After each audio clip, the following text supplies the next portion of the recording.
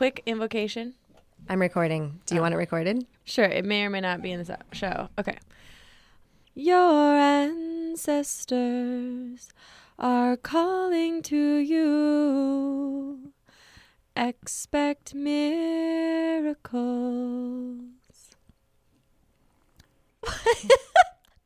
Oh my God. Welcome to We Rise.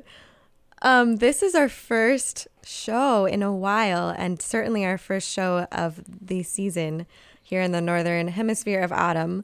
That was Kelsey's dreamy voice, and we're about to do intros in a second.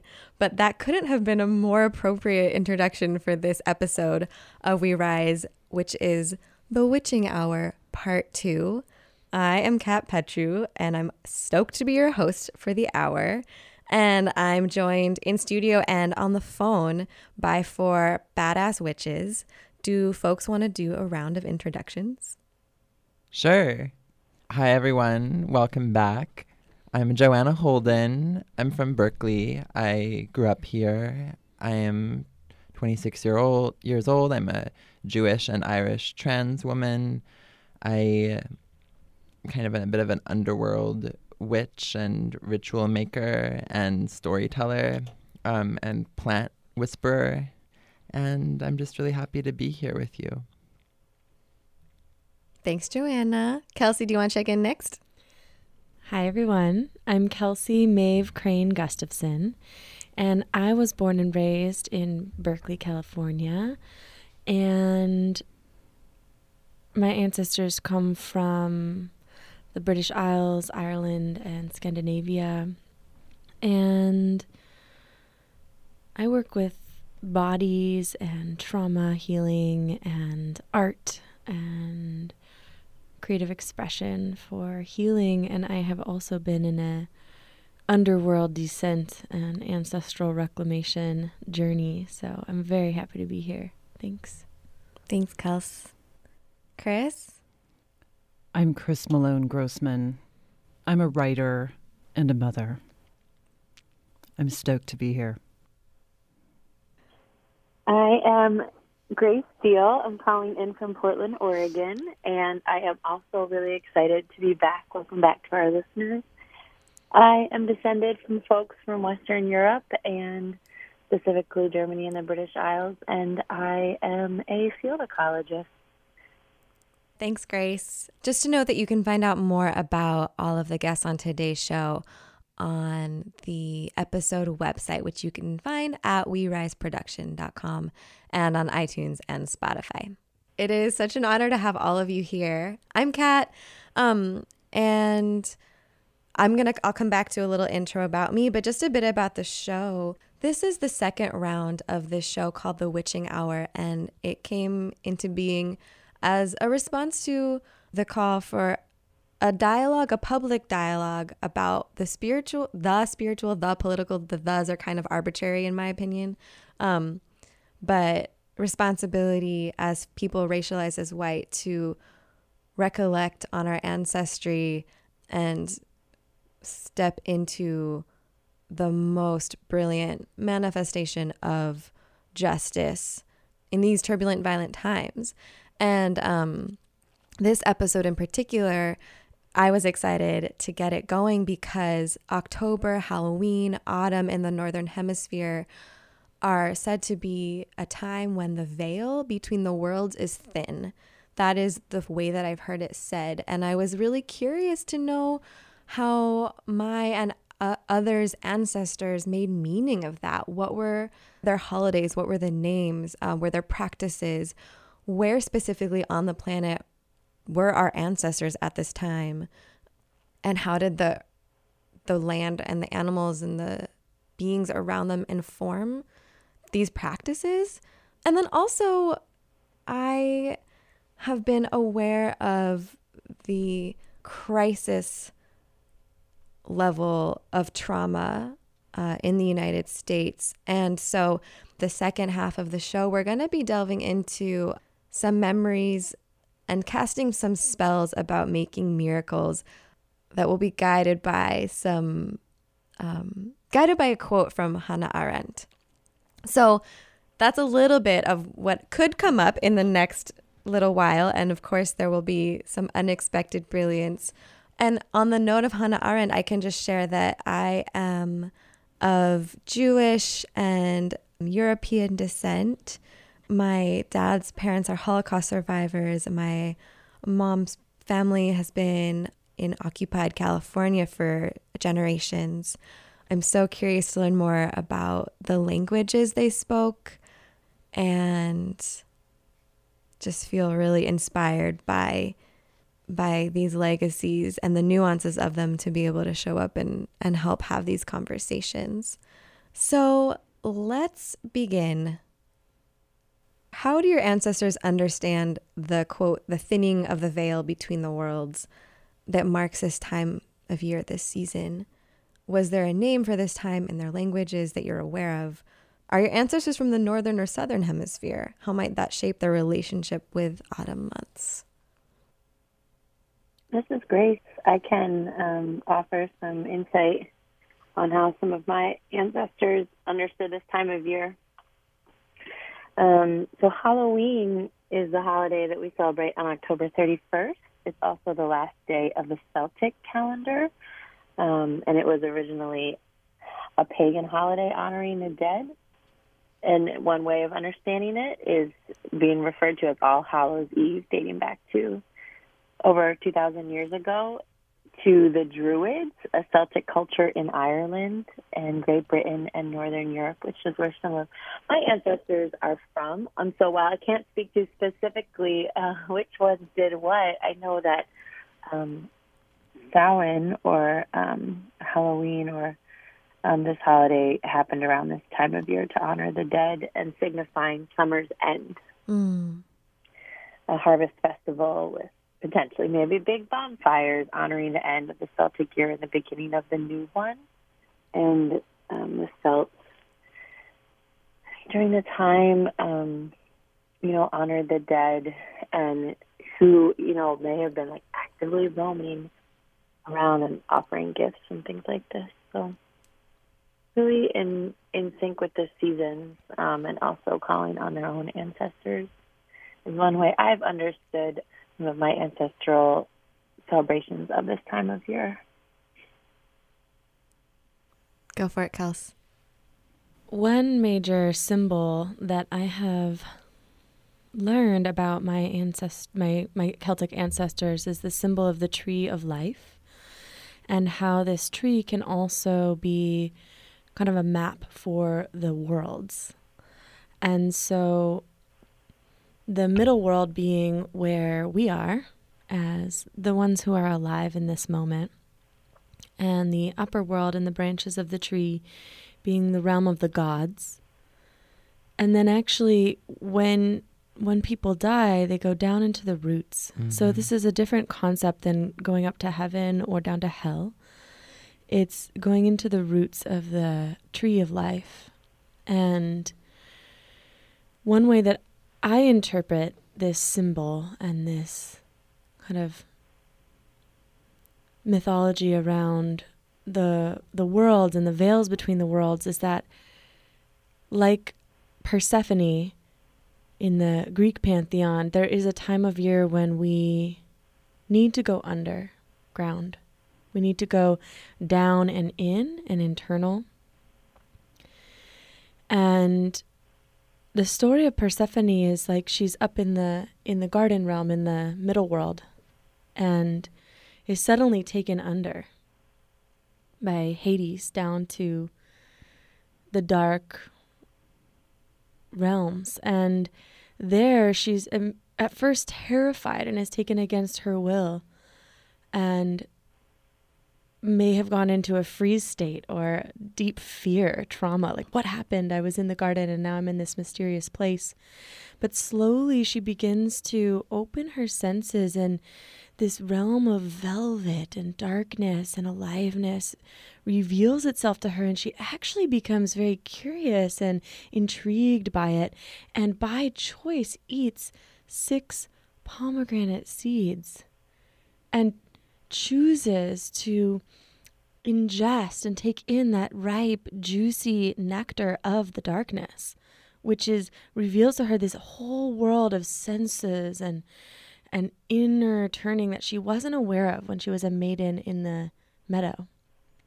And after eating those seeds, she's made this promise to come back every year. And so it's only when she's accepted and kind of made her relationship with the darkness whole that she can then return to her mother, Demeter, her kind of middle realm life, and come back to the upper world. And that's when spring can come back and the flowers can bloom and the fruits can come, but only until that underworld journey is made. And so for me right now, it's like that time of year where I'm being pulled under. Mm-hmm. And what, like it or not, it's happening. And so it's like this moment of being offered some pomegranate seeds and like, are you willing? Are you willing to eat this? Are you willing to go under and down? And will you resist it, or will you surrender? And there's one more thing. There's a being, the Kalig. Do you know the Kalig? She's an old goddess. She's like the crone. She's the one with the light. She always has a light, a torch. And she lives in the roots of the tree. And so when you're going on the underworld journey, she guides you down. And so people tend to get lost in those twists and turns of the roots. And the Kalig is always there, always seeing, always a witness and a helper on those journeys. And so she's one to make offerings to and call in and respect at this time. Thanks, Kelsey. One thing that resonates so powerfully for me about the Demeter and Persephone myth is Demeter's devotion to her daughter and her unwillingness to rest until she knows she'll see her daughter again. And at the same time, as you mentioned, Persephone's agency in choosing to eat the seeds and spend part of her life in the underworld, dwelling in the shadows, so that when she comes up to earth to reunite with her mother, she's more whole. And Demeter relentlessly searches and will not allow any sort of crops to bloom or bear fruit until she knows she'll be reunited with her child, which for me in this moment, thinking about the separations that are occurring, that are being forced upon caregivers and their children, gives me tremendous hope. And it's remembering ancestry and our ancestors like Demeter and Persephone, who empower us in this way and give us these memories to stand on. Mm-hmm. Y'all are amazing. I've been thinking a lot about safety and respectability recently. Recently, I've been having a kind of strange new experience where I pass, and that has been weird for me, to write on Muni, and, people get up for me, and I'm like, y'all think I'm pregnant. That's what you think. Like, you think that I'm a cis pregnant woman and you're going to make space for me and you're going to respect my motherhood, even though I'm not a mother, even though my children are subsequent generations of trans girls. What you see is this respectable white woman and you want to make space for that.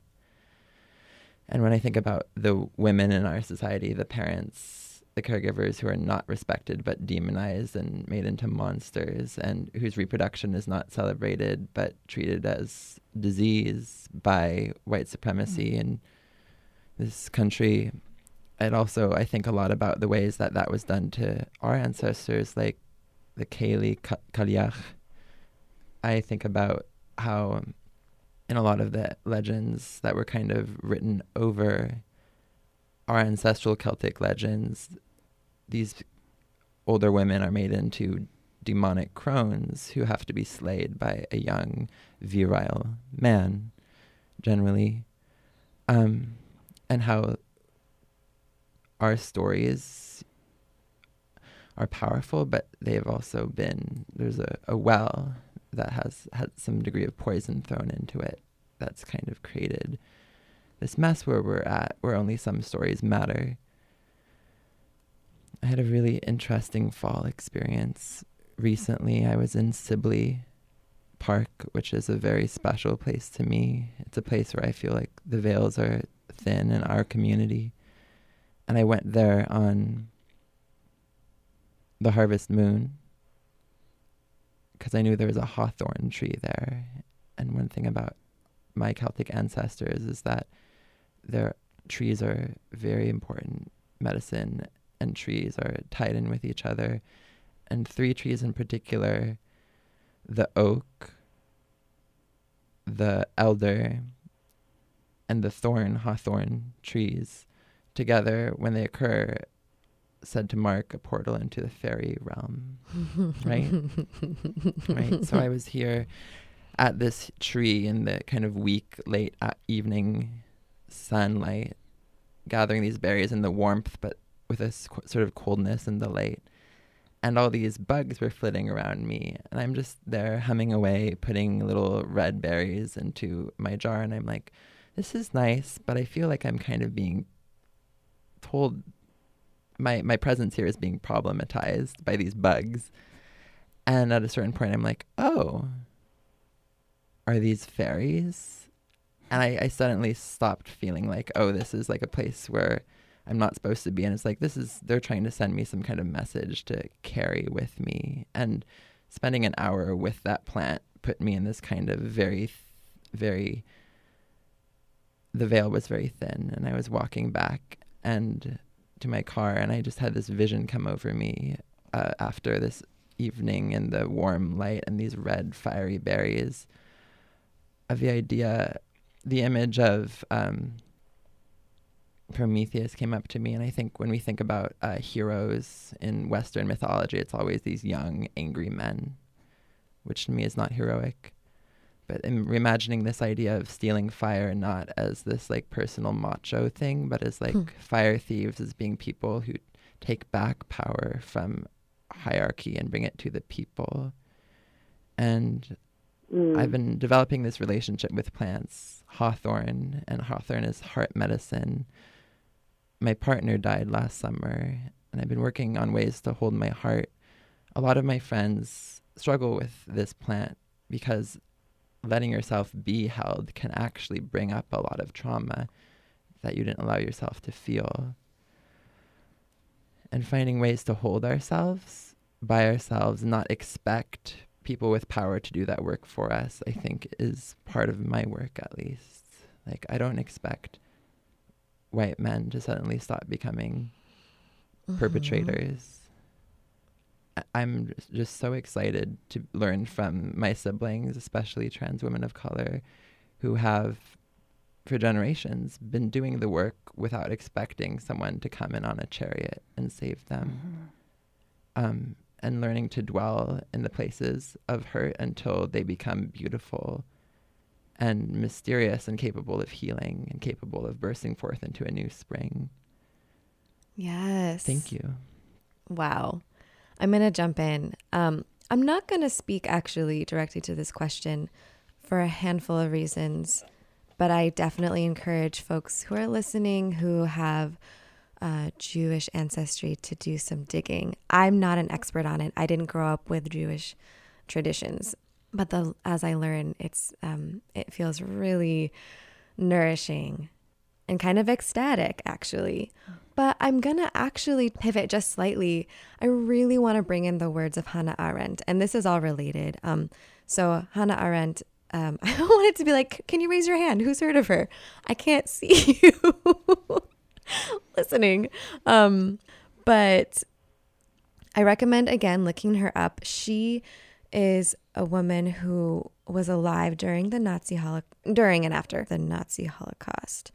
And she's a scholar, a writer. She has written on totalitarianism, and she was a journalist. She spent a lot of time thinking and writing about patterns and politics of domination and corruption and evil.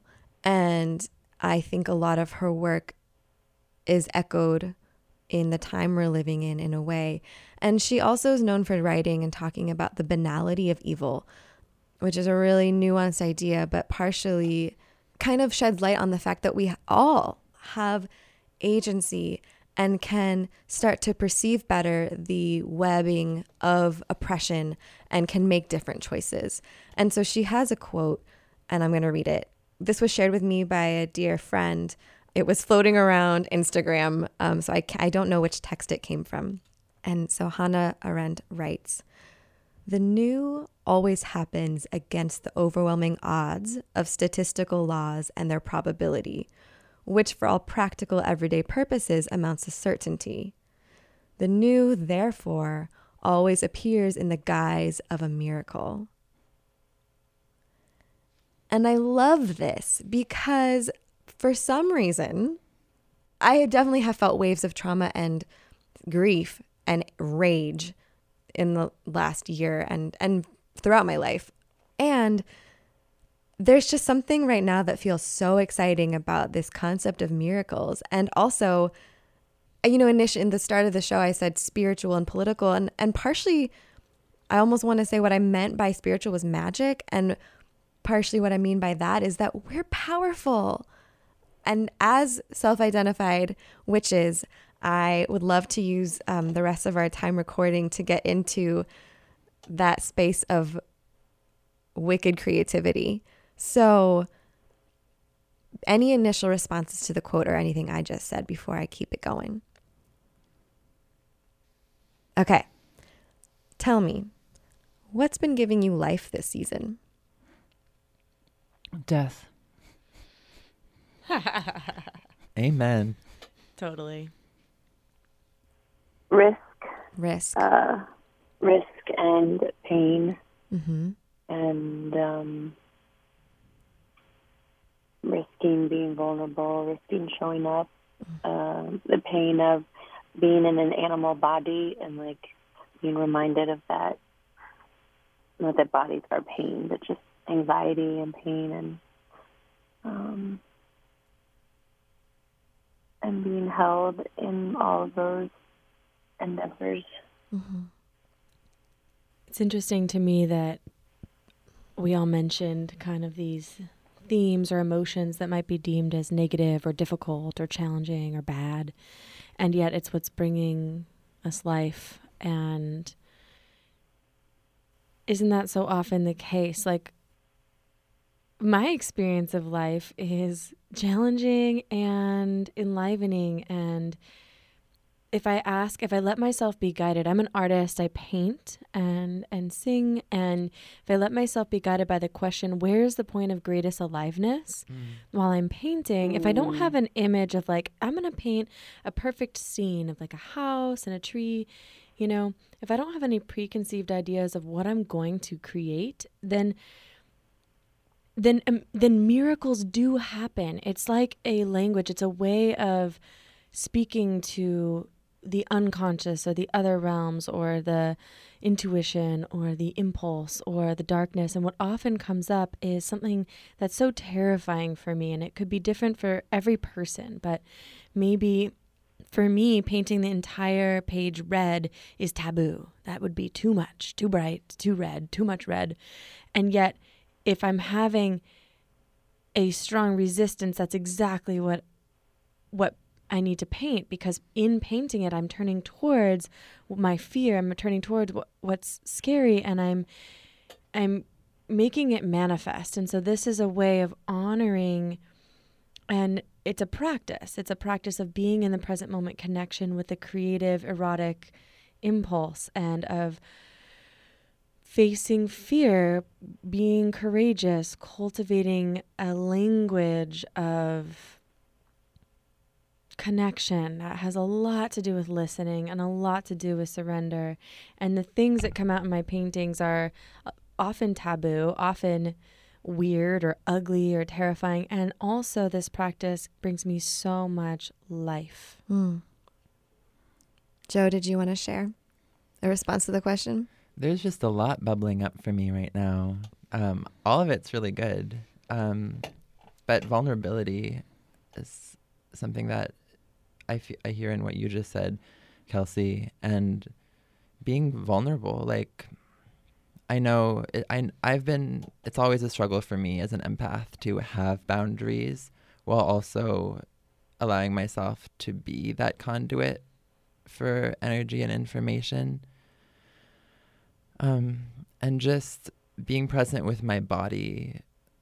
Honestly, sex has been a really powerful, magical, portal for me, especially as I've come into my identity as a trans woman who loves trans women, and allowing myself to be present with the ways that trauma comes up in my body, trauma that's informed by living in a homophobic society, misogynist society, transphobic society, and kind of letting those hard, sticky, self-hating feelings kind of melt into the earth in this beautiful container that I'm able to create with my partner. That's been really healing for me, and I think it's created this deep well for me that allows me to go out into situations that aren't comfortable and that are vulnerable. I was recently up in Northern California for the entire weekend at the Transcend Retreat, which is a gathering in the woods led by Black and Indigenous trans people, and it's open to everyone who's trans and gender nonconforming.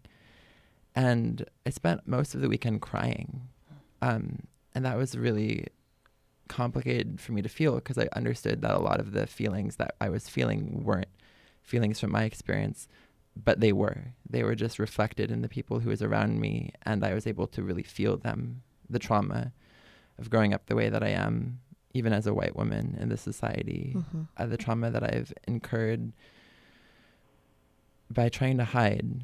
And I was really in it. And at one point, one of my friends came up to me and said, you're a weeper.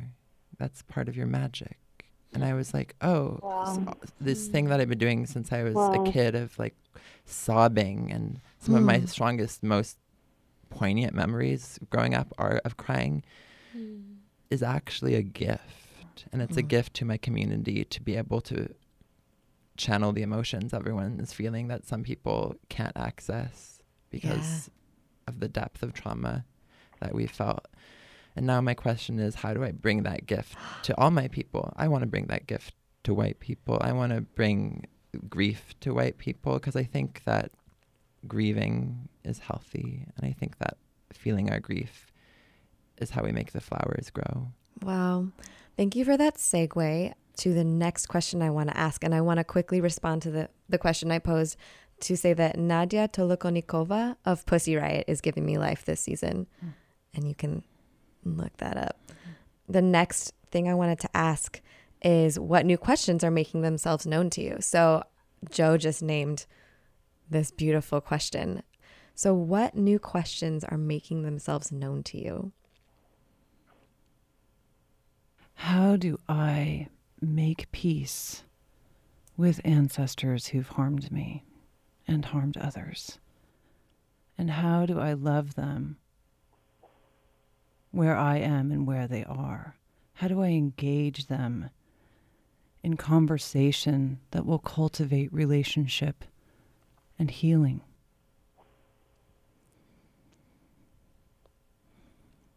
How do I care for them so that my children will care for them? So that I might better care for my children and for myself.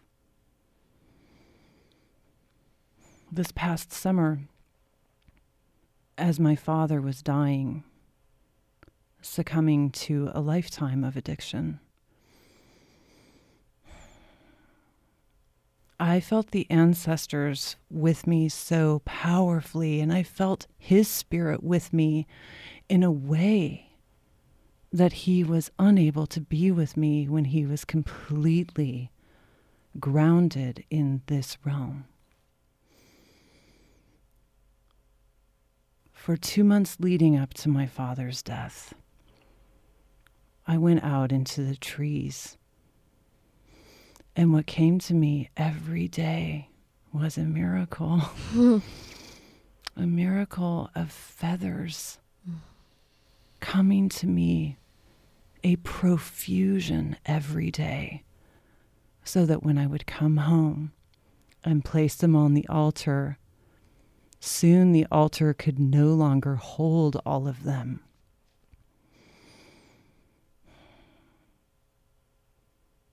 After my father died, my brother and my father came home. They went home. My mother and I took them to the ocean. I carried my brother and my father on my back with all of the feathers that had come to me.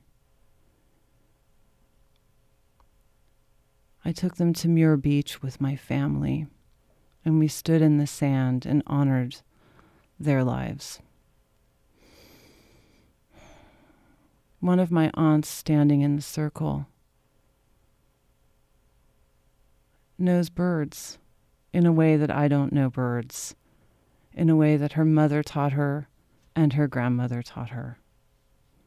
She was able to identify all the birds that were with us as we took the feathers and allowed the wind to carry them.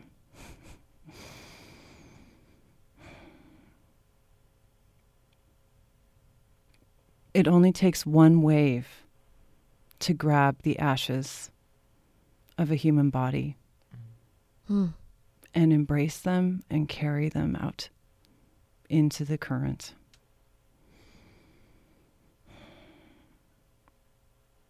When the feathers started to come to me, I realized how very little I know.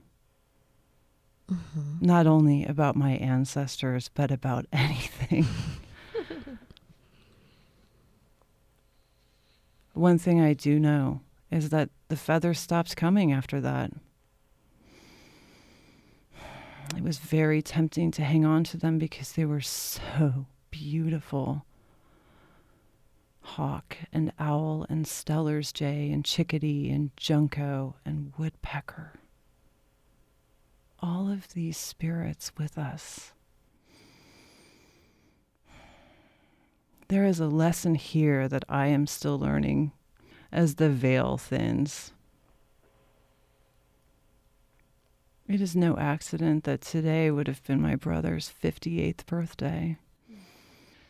And I'm so grateful to be here with you all, honoring our ancestors in this way.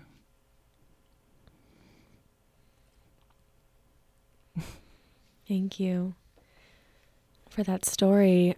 One question that has been arising for me, and that Chris, your story touched on, and also Joanna, is this life we're living. Like I said, I was born and raised in what's known now as Berkeley, California, occupied Ohlone territory. It's unceded land, and my ancestors came here as settlers. And so in my exploration of ancestry, a question I have is, what do I have a responsibility to carry?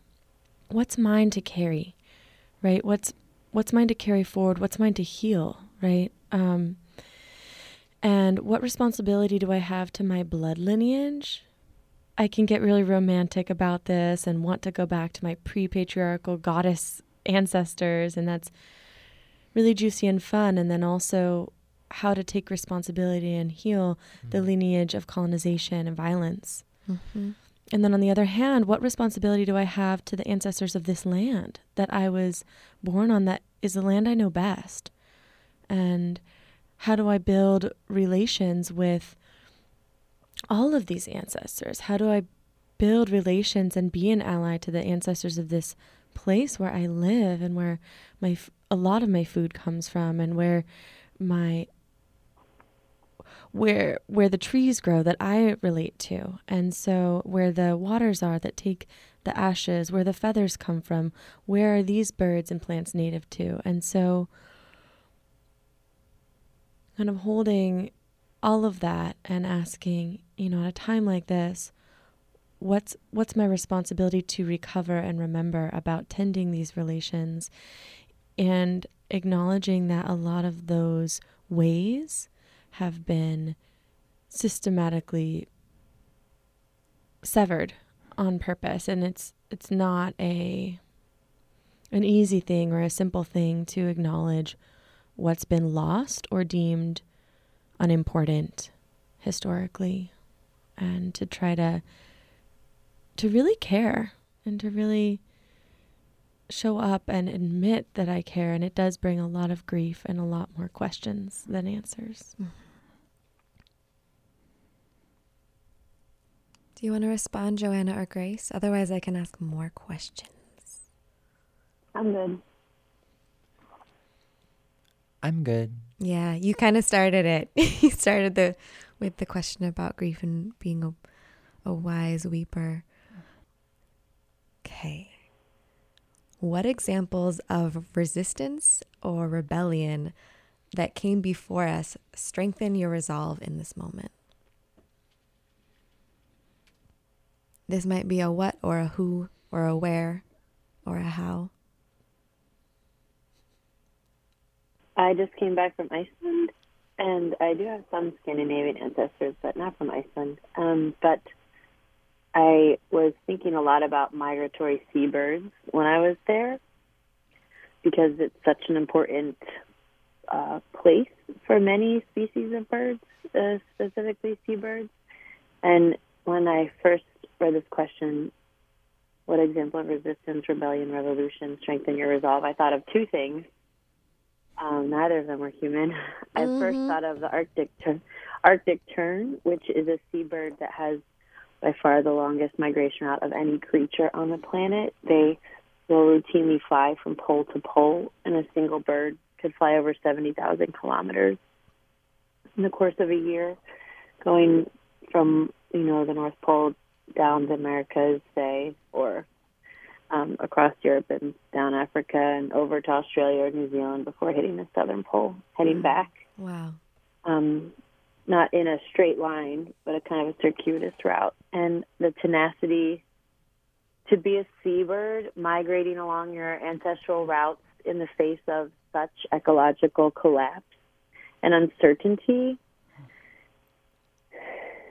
guided by instinct or the night sky or magnets, is just audacious to me and makes me emotional. Yeah.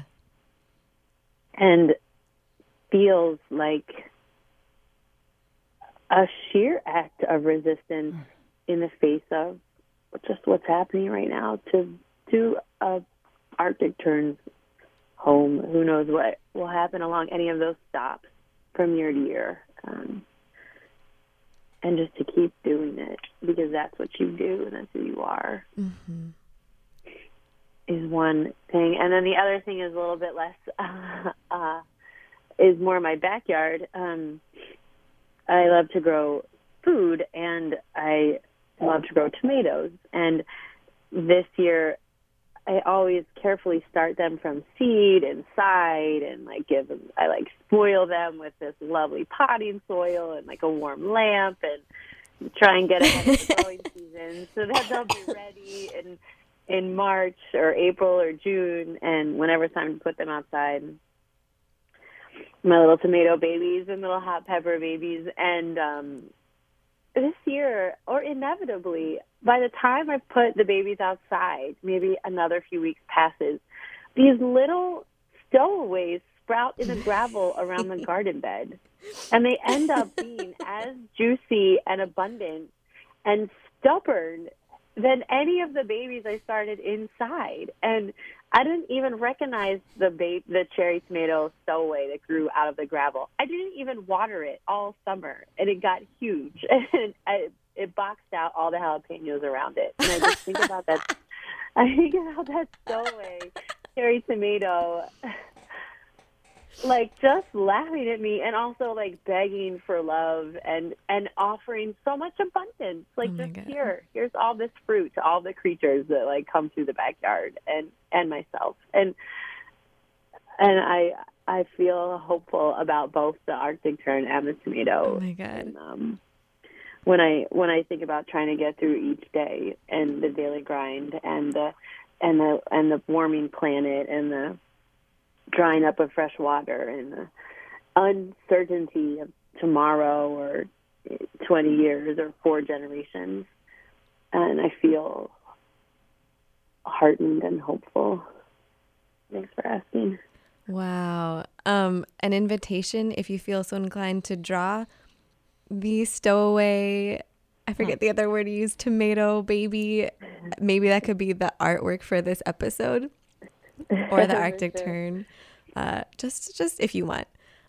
For me, resistance, we can engage in it in so many ways, and just acknowledging that for me is critical. So one, sharing and holding story whenever possible, and taking time to do so during the day when it's possible. Gathering as much story as I can in the form of books that were kept from me when I was growing up, kept from us by dominant culture, learning as much as we can about our history, understanding the foundation and the work, the immense amount of labor that people have engaged in resisting for so long, and the various ways of resistance that people engage in, be it in my ancestry or the ancestry of other people. 3, making art together as much as possible. Yes. I have one story of resistance that inspires me on the daily, which is the story of Lilith. And do y'all know the story of Lilith? Do you ever? Lilith is on my altar, and I did not know what I was getting into when I put her there. So originally, Adam, the story goes, was androgynous, and so was God. There's no, they're like beyond gender. And somehow, I guess the animals were coupling up, and Adam thought, I want a mate. And so Adam had been created out of the soil, and God created another being out of the soil, Lilith. And she was the first other being. And so Adam was like, awesome, time to mate. And he was like, all right, Lilith, lay down. And she says, what do you mean, Adam? You lay down. I'm going to be on top. And they had this power struggle. And she said, I'm made out of the same earth as you. So we're equal. You get on bottom. I want to ride you. He said, no, I'm made of the superior earth, and you're made out of the filth and sediment that was left over. You get on bottom. And she told Adam, I would rather banish myself from this whole Garden of Eden than submit to your patriarchal control. And she fled to the outside of the garden and became what's known as the demoness, or the screech owl. And she just circles the outer rims, and she banished herself. Lilith inspires me because she's like, no, if the only way that I can stay in this garden is to submit to you, then I don't even want any piece of this garden. And it reminds me of, like, it is no sign of health to adapt to a sick culture. Like, it is no sign of health to stay in the garden when the garden is unhealthy. And yes, she's demonized. Yes, she's called the screech owl. And yes, Adam created another more obedient mate from his rib. And so they're both shamed. And neither one has a story that's held in an empowered way. And yet I'm learning to hold Lilith's story with more power. And I know a lot of people are. And so honoring her, the choice, honoring her agency is something that I'm doing. And also I feel a lot of heartbreak for the way that she's spoken about and the way that that story is held by some. Mm-hmm. It's unfair. Joe? A lot of trans women really identify with Lilith, which I deeply understand. And, you know, as a Jew, I'm really interested in reclaiming that, because for thousands of years, my femme ancestors did all this ritual work to keep Lilith away. But now I'm trying to bring her into my space, because being in the garden hasn't helped us. I think about the way that I grew up in this well-to-do white household where my parents didn't have intimate friendships. They were in a codependent relationship, and my idea of what love looked like was this intense fear of being abandoned and left alone and thrown out. So what has been giving me strength recently has just been falling in love a lot in ways that transcend romance and building family with people, being truly vulnerable because of that love, and being in not just like friendship, not just like comradeship, but being family with my siblings of color, being family with Black women has given me this unique understanding of just how important survival is. And it's been really nourishing me as a trans lesbian to understand that when you have a child whose existence is problematized by these bastards in charge, survival and nourishment and love is the most radical thing you can do. Like creating a family for all us Liliths where we don't have to depend on the structures that they provided us with in order to be fed. Make our own garden. Make our own damn garden. Okay. That's what I want to do, and that's Yes. what's giving me strength. Thank With you. rogue tomatoes and all. With rogue tomatoes. Yes. Yes. Okay. Please. I have 3 more questions. I'm going to ask them. We have 6 minutes, so please answer in a word to a sentence at most. Okay? Okay. It's a game. Okay. Ready? What are you fighting for? Love. The babies. The earth. Justice. How are you fighting? Daily. With help from... With help from the other side. With lots of breaks, staying hydrated, and dancing. On my bike with the wind. All right, witches. It's spellcasting time. Returning to Hannah Arendt's words, what miracles are you or would you like to steward, embody, and or co-create at this time? Do we get a sentence? Yeah, you can get a sentence. I would like to co-create that garden, that other garden, a new garden with an end to racialized violence and an end to gender-based violence and an end to the exploitation of the earth and commodification of all beings.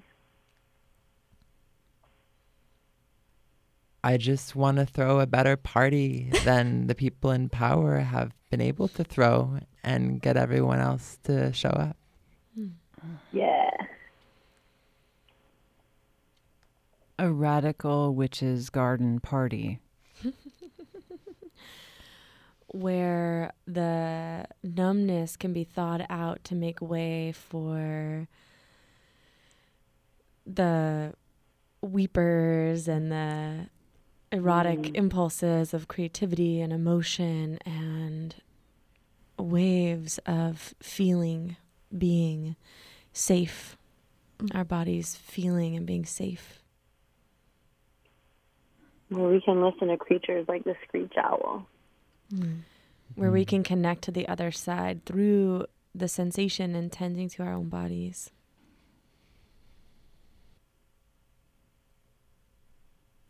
Thank you all so very much for showing up with such audaciousness and courage and vision.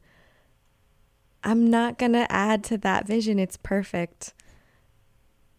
And just a reminder for our listeners, I hope you're also feeling, seeing, experiencing, however, this for yourselves and your communities and your ancestry and your loved ones. We got this. And We Rise is now available. Muggle language. We Rise is now available on iTunes and Spotify, which is really cool. I will say, miraculous as far as miracles go. Yeah, absolutely. We Rise. This is all part of what we're up to. So feel free to check it out there. WeRiseProduction.com. WeRiseProducers@gmail.com if you want to be in touch and have ideas. And also we're on Twitter and Instagram @WeRiseProduction. Any final words? I realized I sang that song in the beginning incorrectly. Can I sing it one more time? Yes, Okay. please. Perfect. Yeah. Our ancestors are rooting for us. Expect miracles. We will survive.